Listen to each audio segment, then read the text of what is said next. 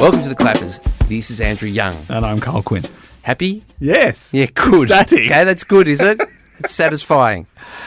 I read something of yours. Oh, God. Here we go. Yeah. Yes. And you... A new one. Am I about to be ripped a new one? No. Sorry, I must sound like a stumbling buffoon when I go and I mustn't do it. You quoted the Swan of Avon in your piece. Yes, you did. Do you know what it was? I'm just trying. Which piece are you? I'm talking about the piece about the managing director of the ABC being sacked, Michelle Guthrie. Right. You wrote a piece about that very briskly. I thought you were quite hot on the heels of the news when that came out. Well done to you, because some people weren't so quick to get out the news. One organ of entertainment was so quick, it's like they got out there before the news even happened. Don't know if you noticed that. I don't subscribe to this organ, so I can't even read their stuff, but anyway, I know. Crack on, man. Crack on. Well, I'm just saying, well done you. Baby in bathtub? Well done you for quoting Hamlet's, probably the second most famous quote from the play Hamlet. And I urge you to continue inserting beautiful little passages like the one you did into the Michelle Guthrie article. So the line you're referring to is throwing the baby boomer out with the bathwater? No, that was a good line. No, there's the rub. Oh, there's the rub. That was like the third sentence. Right. And it's a phrase you often use, but it was about the third sentence. I said, thank God we're getting some quality back into journalism. We're getting some literature, some literary references. Where does the baby in the bathwater come from? Do you know? Not from Shakespeare. Not from Shakespeare. Yeah, I know. They didn't bathe babies back in those days. I think baths were something that was more of a verb than an actual now an item that you had in your home in those days. No vitreous enamel back then. No, not even galvanised iron. Back. I think people did bathe in wooden. They bathed, you know. I think only not even the aristocracy did not bathe. There was a lot of superstitions. The Romans bathed, as we know, but there were a lot of... Speaking of the Romans, I actually opened that article with the Romans. Well, actually with the Monty Pythons. You did. So you didn't quote Julius Caesar. You could have, I suppose, had you wished to. I don't think he quite listed all the not Julius Caesar himself, but Julius Caesar the play. Yes. I mean. So how do you feel about this? Because the dial, the VU dial, has been going backwards and forwards on the sacking of Michelle Guthrie. I've noticed. I thought you meant on the recording console. Yeah. Now people are saying it's Justin Milne, the head of the chairman of the board of the ABC, who really is the problem, not Michelle Guthrie. I think you don't necessarily have to pick an either or in this particular scenario. So it's not like the gladiatorial bouts where you have two people versing, as the kids say, each other with trident and net and gladius and buckler. If we want to talk seriously about the ABC for a second, I think that as I wrote, I think that Michelle Guthrie came in with a remit to basically get it fit for the digital age, and I think that she understood that mission and has been on the path to it in a pretty concerted way. I think she's a technocrat. I don't think she's an editorial person, particularly, or a people person, apparently. And I kind of think that there's maybe. It seems to me that she failed to manage up and she failed to manage down at the same time, and that is a very terrible position for somebody on $1 million a year like that to be in. Yeah, and she had lost the support of the board. She did not have a good relationship with the government or the staff, and she didn't have a good relationship with the staff. So that makes you pretty isolated. And unless you're ticking every possible box that could be ticked in terms of content and structural, organizational transformation and technological reform, I think then you're at risk, and that's where she was. She made a remark very, very early on that she wanted to preside over a broadcaster that her children wanted to watch, because the ABC viewership is about 65. Well, the figures I cited, the average age of the TV audience is 66. 66. You're pretty close. And That research, that research was actually 2 years old, so they're probably 68 right now. But my point is, on that, is the kids have already left. Getting rid of programs that are fogey-ish and splitting up your digital channels into ABC Me and ABC Kids, and the kids are still going to want to watch Adventure Time on Stan or whatever's on Netflix or whatever. It's a pretty hard ask. Once people are gone, it's especially when they're kids and they're on their phones and their iPads, it's pretty hard to get them back. And I read an article on this in your paper, and the journalist said the inexplicable axing of Dr. Blake, and I don't think that's inexplicable. I think everyone knows why Dr. Blake was axed, and it's not to do with bringing the kids back. Well, I referred to Dr. Blake, and it wasn't you. It was someone, being one of the things that really infuriated people. And it was a show that was rating well. It was rating really well, and I think it's explicable in terms of trying to take the resources that we use for that, and the kind of perception. I think the Craig McLachlan thing was the real. No, it hadn't happened. It hadn't happened. No. It's completely wrong to okay, suggest good. That good. I'm happy to be corrected. It was axed before that. So, suddenly the ABC looked smart. Yeah, but that was pure accident. Yeah. Well, yeah. In that case, and axing a program that rates well has happened in other networks at other times, and wanting to the one that springs to mind is the Deadwood, who were doing so well, and they thought, no, we want to put in 3 new shows in production. We can take the money that we're making that with and put into these 3 shows, which all died. So, yeah, it's not the first time that's happened. Well, you've got to, there are things about relationships between people, creatives who are involved in a program, and executives, and there's all sorts of things that go on that are so not we about don't. That's right, that we don't know about. And I don't know, I have no inside information on any of that. No. But would you share it if you did? Would you share the inside information? If it were shareable, yeah. What does that mean? Would you open the door if it were openable? Shareable, you mean? Well, if opening the door was going to, let in light, falling into a pit full of vipers, then I would probably not. I was thinking, if opening the door would let in the light, of course I would open the door. No. I mean, there are, sometimes things and you can't share them because of the legal ramifications. Yeah, or whatever, sure. Sure. And in this particular case, I have no information on it. No. I don't know what it was, other than the sense that the ABC wanted to is looking to reposition itself as not the home of fuddy-duddy old people content. Yeah. Which, of course, it is and will continue to be, because why wouldn't you when so much of your audience is in that space? Well, so much of the population is greying. Yeah, so you'd be foolish to say... I work for a media organisation that has an ageing audience. Pretty much all free-to-air TV is... in the older demographic.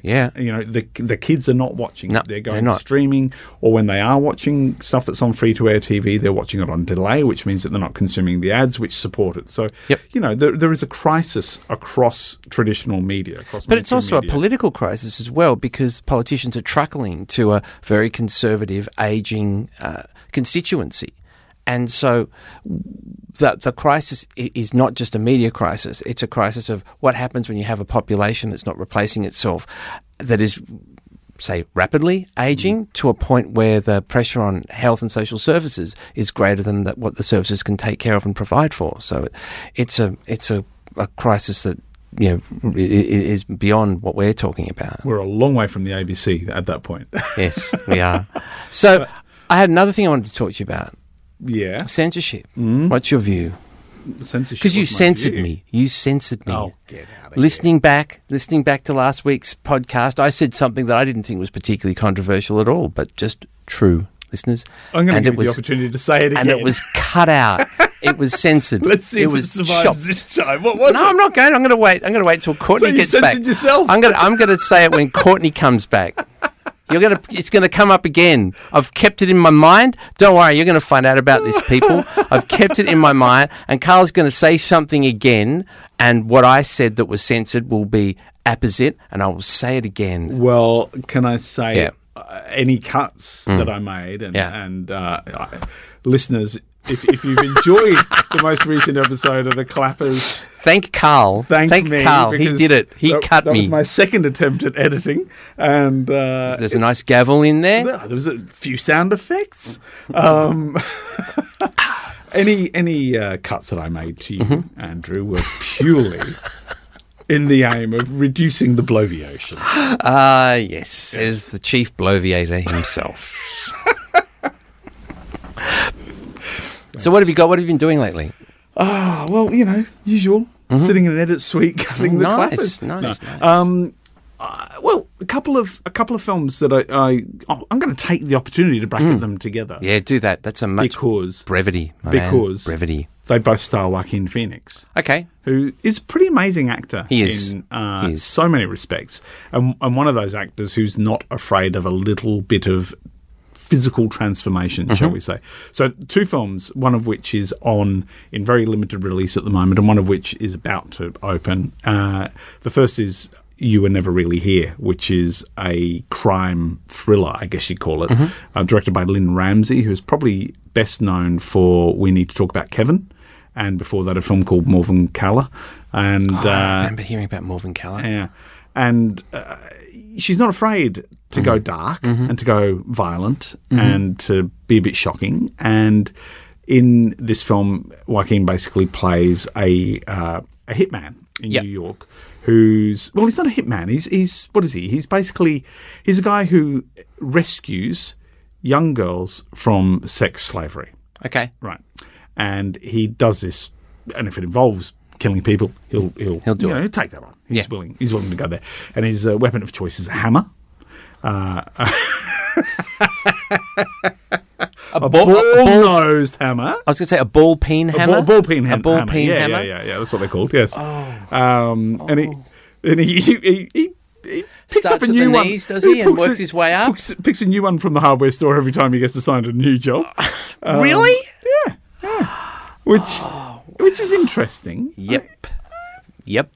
And it's good for the hardware trade. It's it's good for American industry. Good for Coopers. Good for the steelmakers, Michigan. They need all the help they can get. And he's a sort of a very sullen man, as you might expect of somebody in this line of work.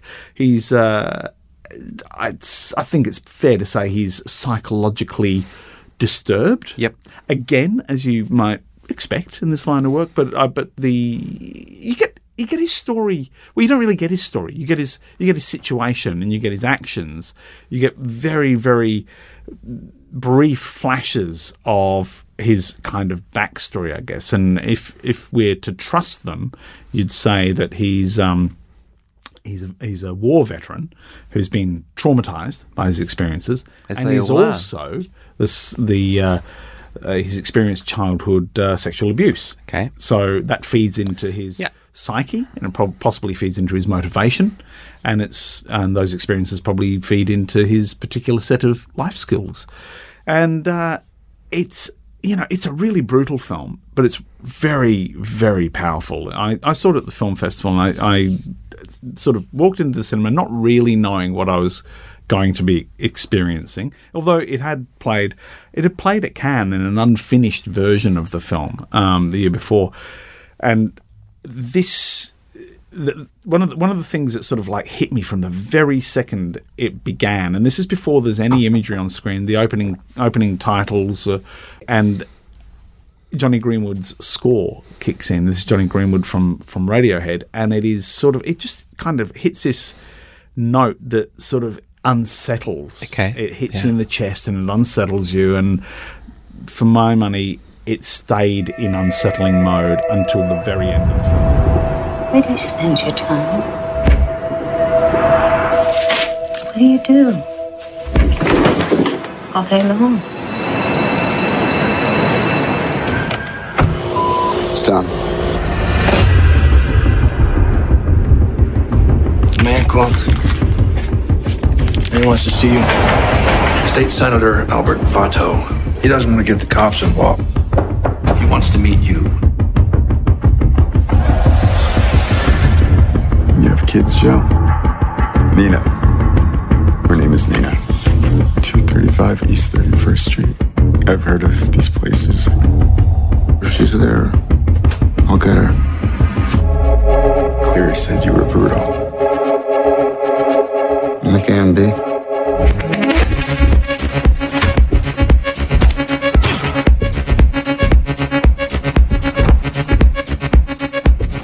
See this girl? I just sat sort of clenched buttocks on the edge of my seat, feeling very, very uncomfortable for the entire journey, but utterly consumed by it. It's a remarkable piece of tense filmmaking, brilliant sort of bare bones performance from Joaquin Phoenix as this bloated, scarred bear of a man who sort of slumps through it with his beard and his baseball cap, and he's kind of, he's not engaged with the world. He's more engaged with the mission until he finds some sort of connection with this one young girl that he's sent to rescue. It's remarkable, really, really powerful film. Even though when it was all over, I kind of went, it's a bit odd, this kind of notion that New York is this place full of, sort of sex rings operating in multi-story brownstone buildings with impunity and with the I guess the complicity of the police and the politicians and pretty much everybody. It just kind of it sort of stretches credulity in many ways, but the experience of it was so consuming that while I was in it, I didn't have a second's hesitation. Good. Engaged and provoked. You're reminding me of a couple of films where there is a male figure whose job is to protect the child or the children, Leon, and City of Lost Children, and it's a popular. It's a way of dealing with something really ugly and dark that also is redemptive at the same time. There is some small amount of feel good at the end, I imagine. Yeah, I'm no, not sure. No. Okay. Well, you just said that he finds a human that he can actually relate to, and that doesn't necessarily follow that it's a feel-good ending. Oh, okay. There's a moment. There's a moment in which there is a connection, I guess. Yeah. Okay. In which he's got a clean interaction with somebody. It doesn't involve the hammer. That's right. Doesn't involve the hammer. Doesn't involve cash. Doesn't involve anger, rage, or some sort of repression thereof. So it's a very disturbing and disturbed piece of work, but really very, very compelling. Yeah. The obvious comparison is with Taxi Driver. I mean, he's like Travis Bickle, but without the charm. Yeah. Charm. So, what was it called again? It's called You Were Never Really Here. Right, okay. And I've got to say, one of the things that struck me at the end of it was like how much of that was meant to be actually happening and how much of it was meant to be happening in his head. And that's not something that I kind of feel like I was very readily able to settle on an answer to, which is okay. Which is fine. I don't mind. I don't mind that. But it's, there's certainly some of it is imagined. It's a question of how much of it. And there is one remarkable scene in this film that involves one of the worst songs ever recorded. Yes. I've been to Paradise, but I've never been to Me. Yeah, that is one of the worst songs. It is a terrible, terrible song, but it is used really well, so brilliantly in this film. Yeah. It almost redeems the song. So You Were Never Here. You remind me of A Strange Occurrence at Owl Creek Bridge, which is a story by Ambrose Bierce, and is also a short 30, 45-minute film that I think was a Twilight Zone. But a very unusual standalone one, not one that was part of their 30 like 60s? 60s, yeah, part of their 30 minutes. They were 1 hour and they were 30 minutes. Yeah. And so I don't know if it's ever possible to find old film and old media from the 50s or 60s, it may be, but Strange Occurrence at Owl Creek Bridge is very similar to you're watching something that's happening but isn't happening and has it happened, and the end, the way it ends is fairly conclusive. You can work out your own conclusions, and it's pretty obvious what happened. But it's still a great exercise in imagination and.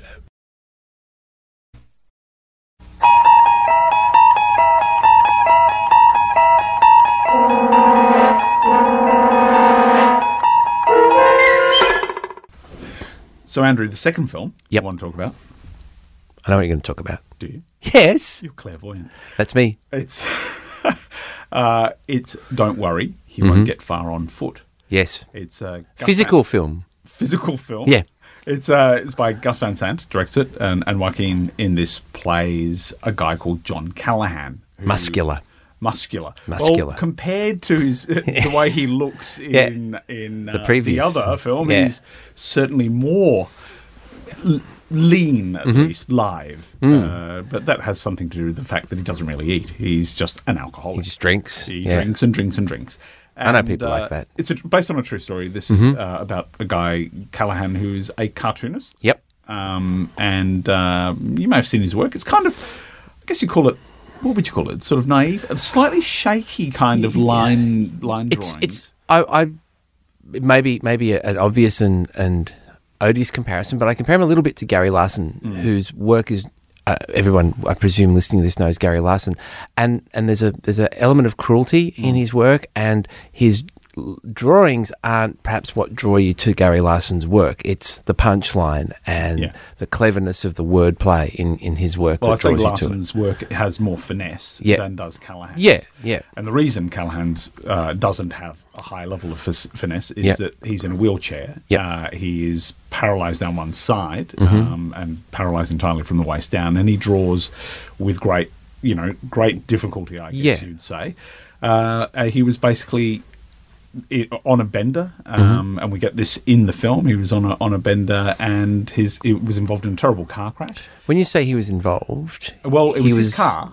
It was his car, but he was not driving. But the person had been driving, but then was he was so too drunk to drive. That he gave the keys to the guy he was with, played by Jack Black, who was equally paralytic, equally drunk, and fell asleep. Fell asleep at the wheel. Yeah, I mean, this is a cautionary tale, kids. Yeah, people don't do this. Shouldn't give their keys to their friend when they're drunk. They should just drive themselves home when they're drunk. I don't think when you're that's drunk, the moral of the story. Drive yourself home. Don't let another drunk do it. You know your car. You know your limits. You know what you're capable of. That's the message of this film. Clappers does not endorse this.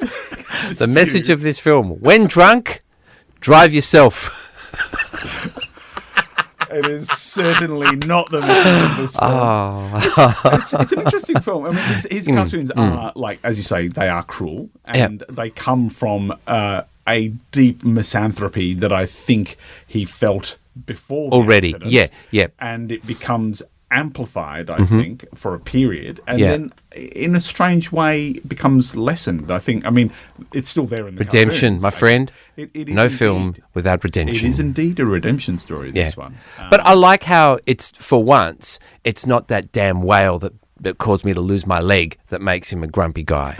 You know, he started grumpy. He was grumpy already. He was already Ahab was a lovely bloke. You know. Yeah. A beautiful, friendly guy. Until all the prostitutes in the ports loved him. He gave them extra, good to his crew, gave them extra leave, until that fateful day. Fateful day when that damn whale. That baleful Dale. Anyway, yes. This is pretty good, I think. It's a very sparse film. There's a kind of a limited number of scenes that get replayed over and over with slight variations. Cheap film. I'd say it's probably at the lower budget end of I'm not against that, by the way. No, nobody should be against it. I like a bargain. It has a particularly interesting cameo, Kim Gordon from Sonic Youth. Yeah, I saw her in another show doing an interesting cameo in one of those circles where everybody talks about their problems. I think it was Girls. Right. She had a cameo in Girls. Well, that's exactly what she does in this. Yeah, she's in a circle where people talk about their problems. In Girls, but she sits in it's basically an AA group. Yeah, it's the same kind of thing. She sits there and talks about her stuff. And so they saw her and they went, ooh, she's good. She's good. Let's snap her up before somebody else does. What can we put her in? I don't know. What are these? And Jonah Hill is fantastic. Jonah Hill, in a supporting role. I don't really know. I know him only in Hail Caesar. That's the only thing I've seen him in. He was very funny in that. No, and he tends, he's best known for his comedy, really. But this is sort of, I guess, it's pretty straight. It's a pretty straight role, although it's a gay character. He's gay, but straight. See, I get those words mix me up, man. Yes. Anyway. Yeah. I think it's pretty good. Yeah, pretty okay. Good. It's very much, it's sort of, you get, in terms of the redemption arc, it's very much, he's redeemed by doing the 12-step program. Okay, And the love of a good woman, or at least the occasional... Goodness me. Or at least the occasional ministrations of a good woman. And you're recommending this film because... Because of the misanthropy. And the prostitute with a heart of gold? No, she's not a prostitute. She's a flight attendant. She's played by Rooney Mara. Okay. So, again, I don't know who that is. I'm all right. forgiving good on you. All tropes. I forgive nothing. As everybody knows, I have no forgiveness in me. Forgiveness is for the Lord. I don't have to forgive anybody.